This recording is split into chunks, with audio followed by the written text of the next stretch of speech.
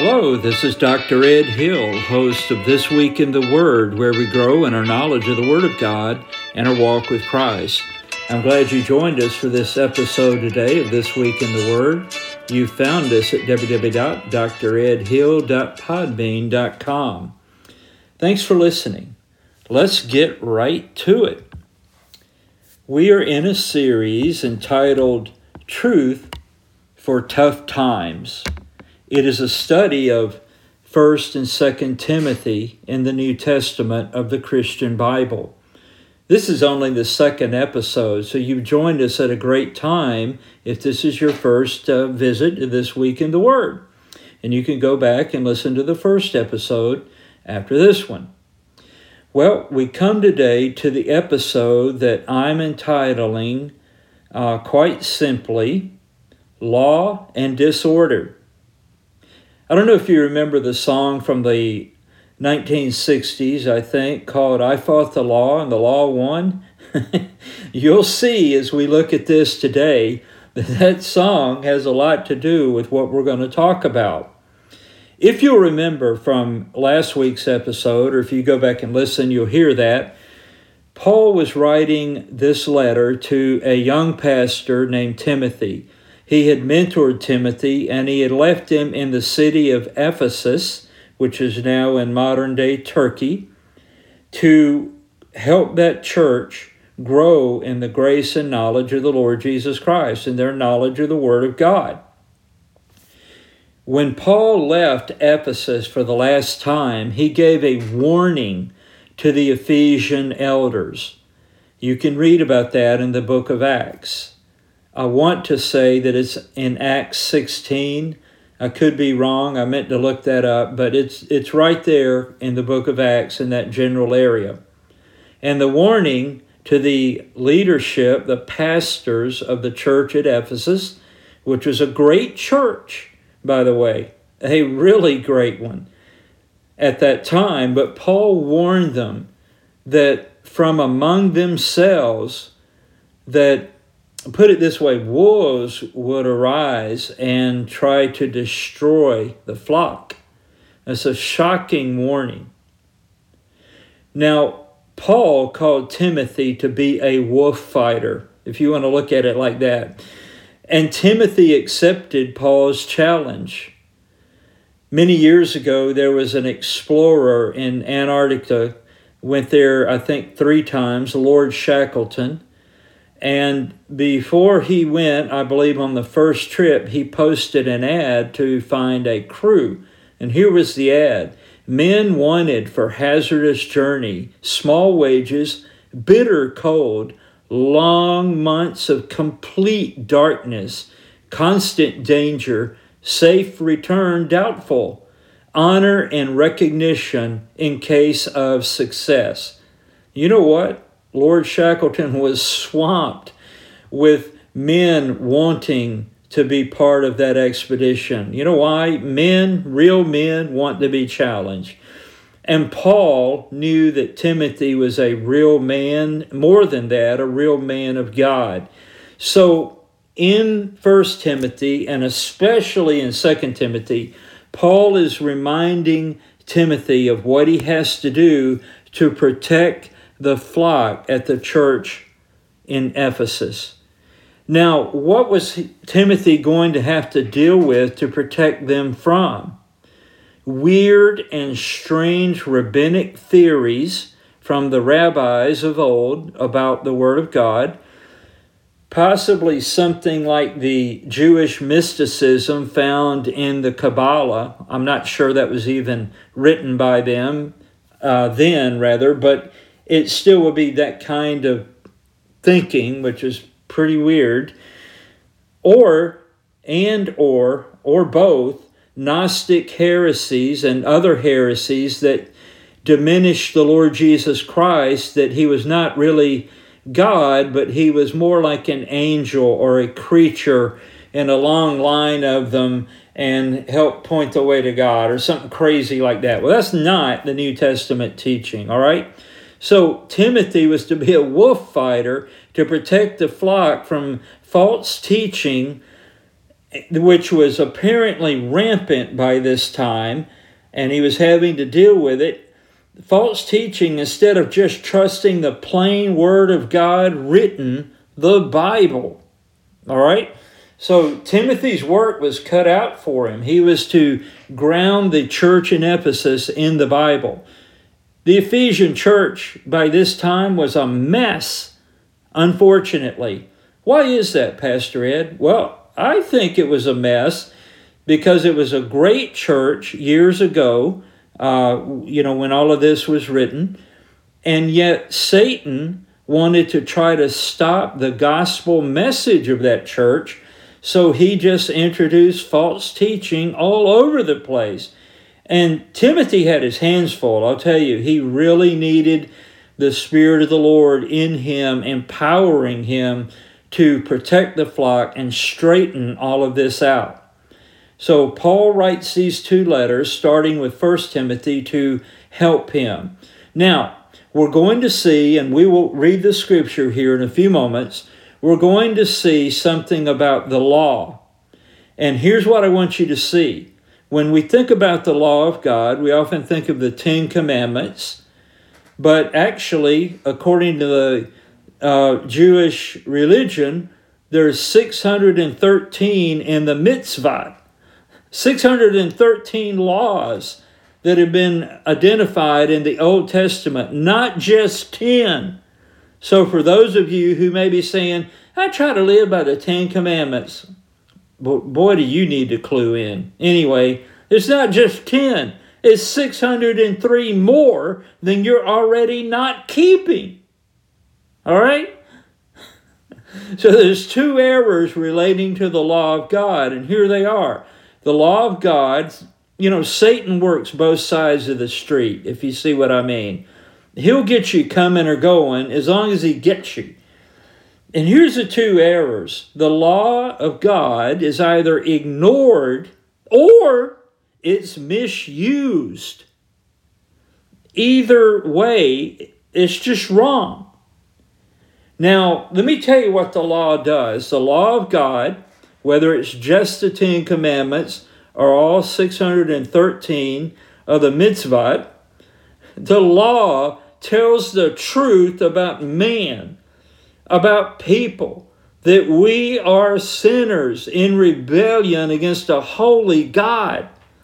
You see, the law exposes us, and because we are breaking it, it condemns us. But more than that, through this process, it drives us in desperation to place our hope only in Christ.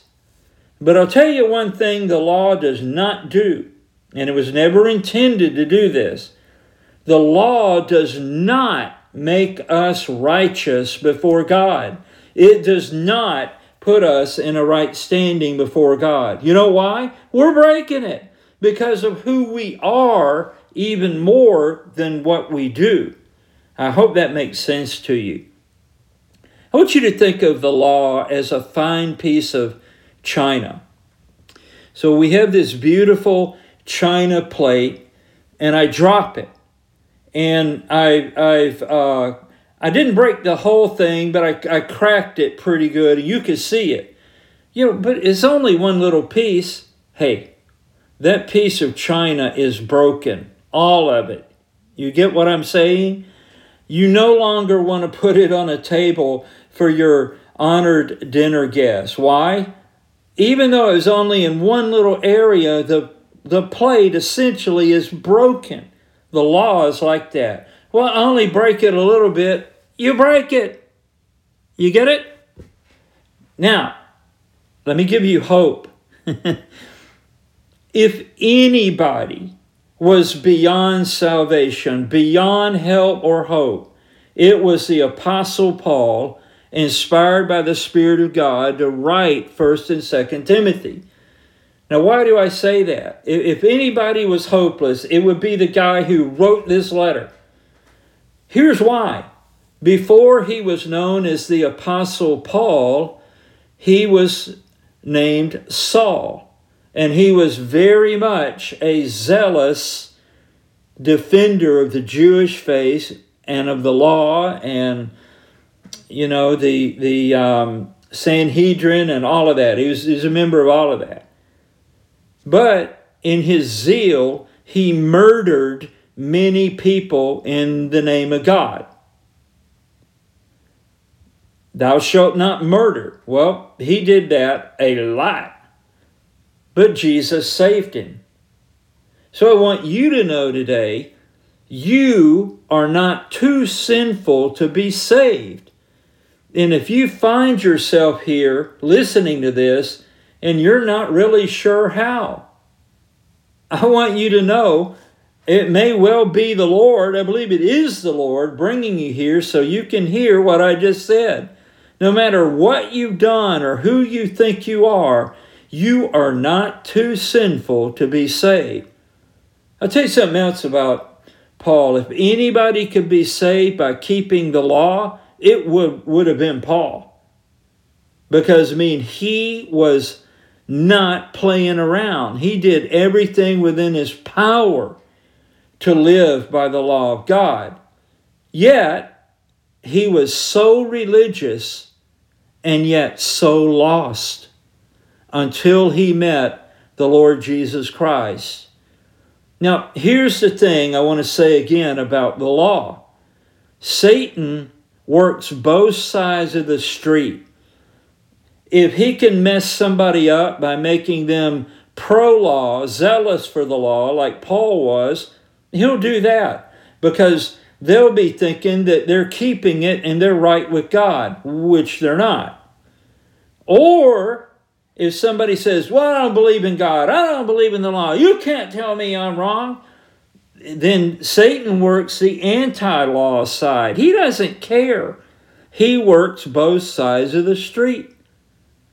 And life as a Christian is a tightrope walk, like we're with the great Blondini trying to cross Niagara Falls on a tightrope. Here's why. Entire religious systems have been built on keeping the Old Testament law to earn our way to heaven.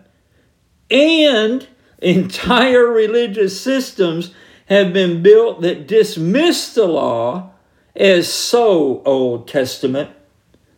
Like Unhitched from the Old Testament. We don't need the law. We don't ever need to read it. We don't need to know what it says. We're under grace. We're in the New Testament. All that. And of course, we are under grace. We are in the New Testament. But to unhitch from the Old Testament, huge mistake.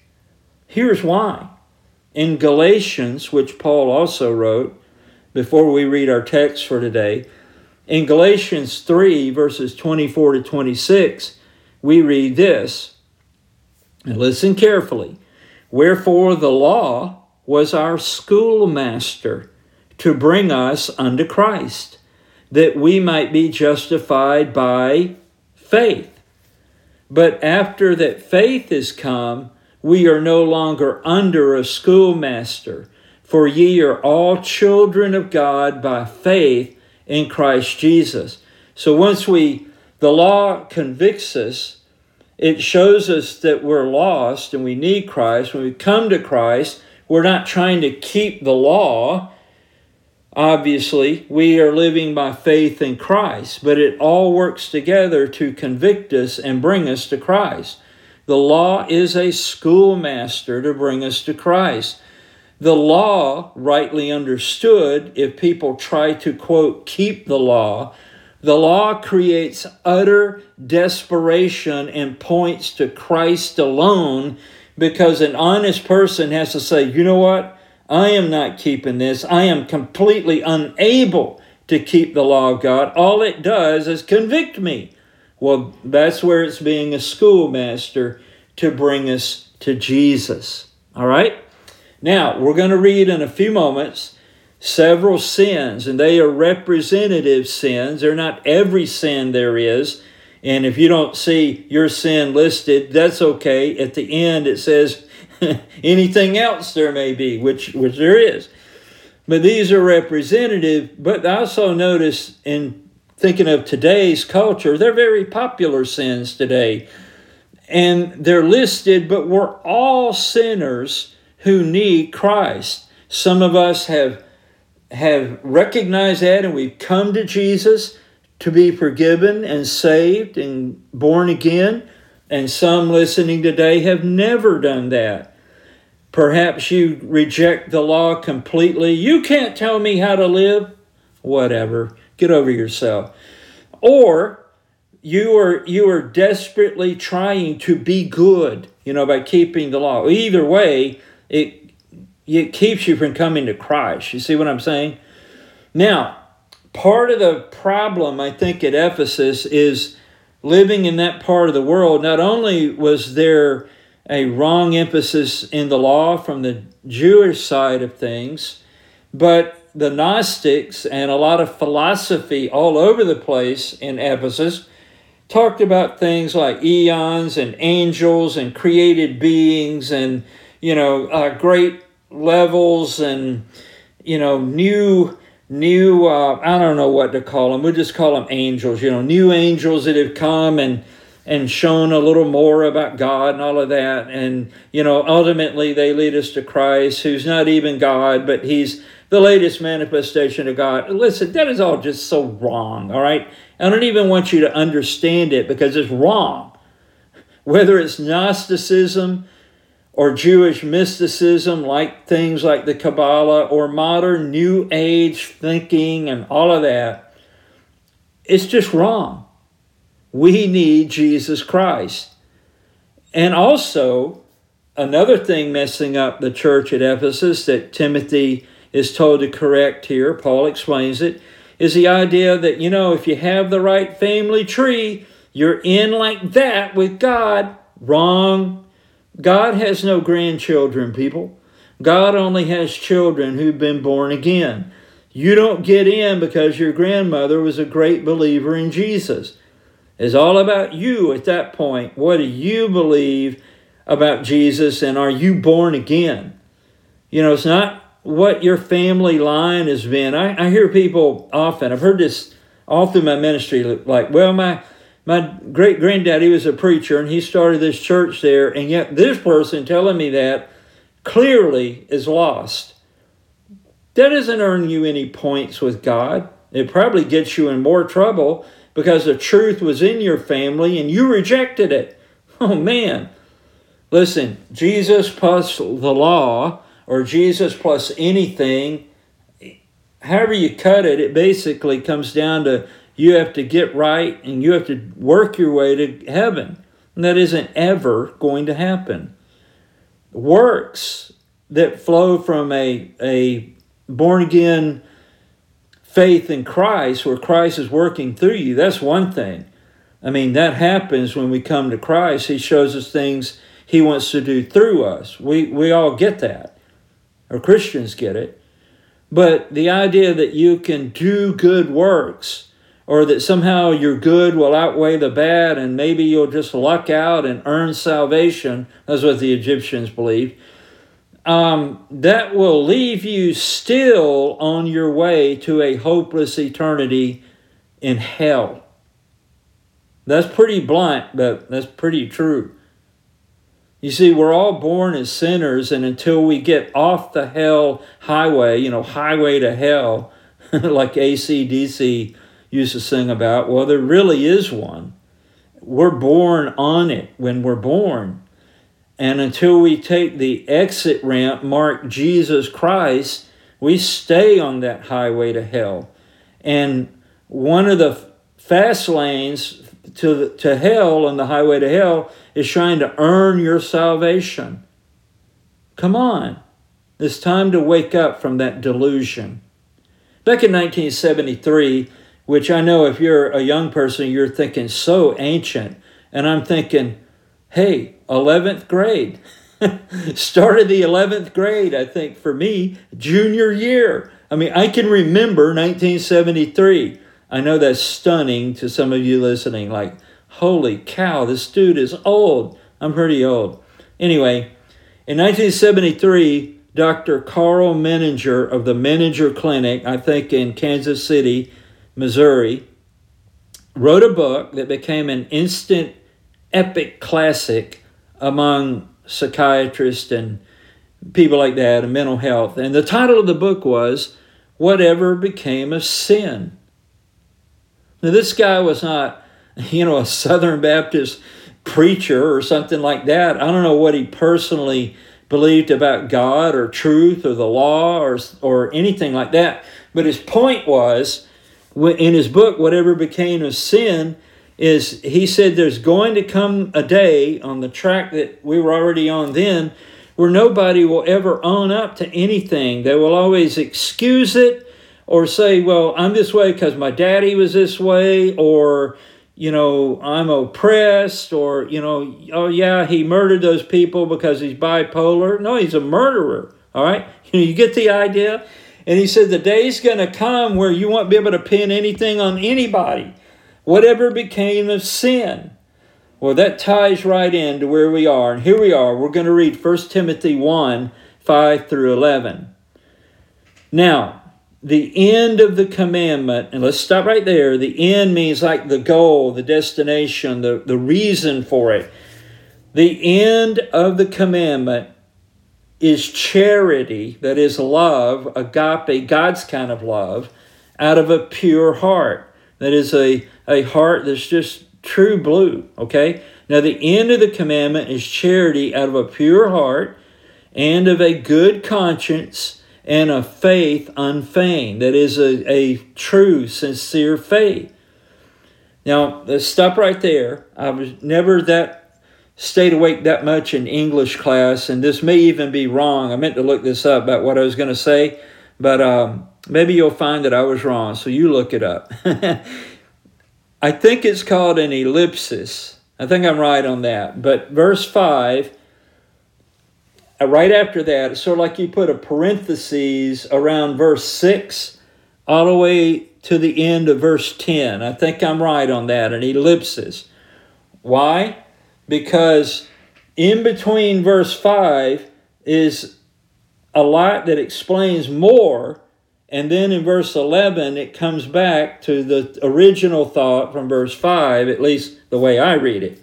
Now, the end of the commandment is charity out of a pure heart and of a good conscience and a faith unfeigned. And then verse 11 says, according to the glorious gospel of the blessed God, which was committed to my trust. So I think that the way I'm reading it right now anyway, I may see it a little different on another day, but it seems to me like in between that is an explanation of what is wrong. But anyway, if you disagree, don't worry about that.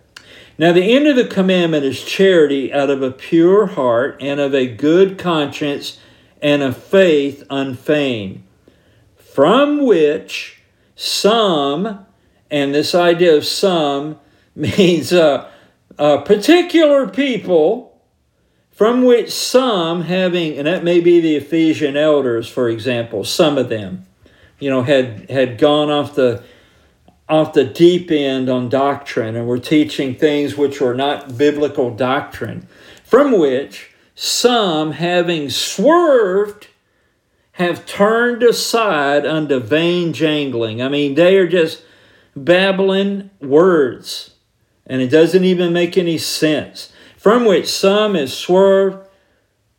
swerved, have turned aside unto vain jangling, desiring to be teachers of the law, understanding neither what they say nor whereof they affirm. So he nails these guys, whoever they were, because they were teaching things that were not correct, they were not Bible doctrine, and they didn't even really understand what they were talking about, and the church should not be listening to them, all right? And Timothy was to correct them. We'll see that. Verse 8, but we know that the law is good. So, by the way, if you've been listening to this point and you're thinking I'm trashing the law, I'm not. I agree with what God said through Paul right here in verse 8. But we know that the law is good if a man use it lawfully. That is, for the reason God gave it. Knowing this, that the law is not made for a righteous man. All right, just file that away a minute.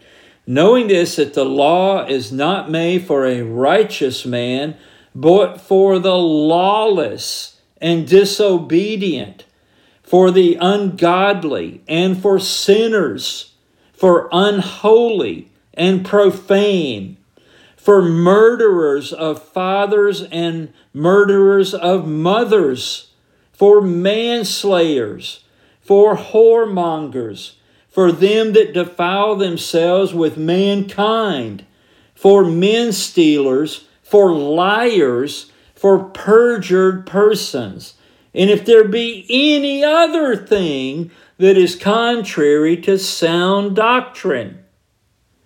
So, by the way, if you didn't see your sin listed, that last phrase, it takes it all in. All right? We're all sinners. Verse 11, according to the glorious gospel of the blessed God, which was committed to my trust. Now, I want to read from the New American Standard relating to verses 8 through 10, because there's a lot of Elizabethan English in the King James, and I know that. So let me read from the New American Standard, verses 8 through 10. But we know that the law is good if one uses it lawfully, realizing the fact that law is not made for a righteous person, but for those who are lawless and rebellious, for the ungodly and sinners, for the unholy and worldly, for those who kill their fathers or mothers, for murderers, for the sexually immoral, homosexuals, slave traders, liars, perjurers, and whatever else is contrary to sound teaching. So, as I said, this is a representative list. And then at the end, he says, whatever else is contrary to sound teaching, which I don't know how many sins there are, but there's got to be hundreds, if not thousands. All right? We're all guilty before God. And the only hope is for the law to convict us that we are hopelessly lost. We are a sinner against God, against His law, but we have no ability to do enough good things or good deeds or, quote, keep the 10 Commandments or, quote, keep the law. Yeah, all 613. We're unable to do that. That either sends us into desperation and despair, or it points us to Jesus Christ, who took our punishment upon Himself on the cross. God smote Him and killed Him as the sacrifice for our sin. Then, of course, being dead, He was buried, and the third day He rose again from the dead, proving that God the Father accepted His sacrifice for our sins, and He is able to give us a new birth when we place our faith and trust in Him to have died for our sins, that we are forgiven and we can be born again through Christ. And you know these sins that are mentioned? Now I know this is amazing to some of you. None of them are any worse than the others, and none of them listed here are worse than anything he didn't mention, which comes under if there be any other thing that is contrary to sound doctrine, to healthy teaching. So if you're feeling like, how dare you? I would say on behalf of God, how dare you? How dare I? If the law convicts us, we cannot argue with God. We need to be convicted and come to the Lord for salvation. And you know what? everyone who comes to the Lord sincerely and truly, He will save. He will give you a new life and power over sin. Whatever sin is troubling you today, you are not special in that sense. All right? So think about that. Now, I want to give you some further good news. I want to give you a phone number that you can write down, 877-247-2426. 877-247-2426. I want you to know today, if you call that number, someone will talk with you about your questions or your struggles or your conviction of sin and your need for Christ. And I want you to know that if you receive Christ as your true Savior and Lord, and you are born again, that with Jesus Christ as your Lord and Savior, you can know for certain how your eternity will turn out. Instead of continuing to follow Satan and being condemned with him to an eternal hell, you can follow Jesus Christ and be welcomed into heaven and eternity with God. You can even go to chataboutjesus.com and someone will chat with you about your questions. Now, maybe you're already at the point where you're ready to repent of sin and trust Jesus Christ today. Listen to this verse, Romans 3:23. For all have sinned and come short of the glory of God. Romans 6:23. For the wages of sin is death, but the gift of God is eternal life through Jesus Christ our Lord. And Romans 10 verse 13 says, For whosoever shall call upon the name of the Lord shall be saved. So I hope you'll do that today. And I hope that as we continue to go through this book of 1 Timothy and then into 2 Timothy, that the Lord will give you understanding. And if you're not saved today, you will come to Christ through this episode or even through this series over the next few weeks. If you are a Christian, I hope this strengthens you today. Tell somebody about this episode. Like it and share it right from where you are. Invite others to listen to This Week in the Word at dredhill.podbean.com. Thank you for listening. I'll be back next week with episode 3 of Truth for Tough Times.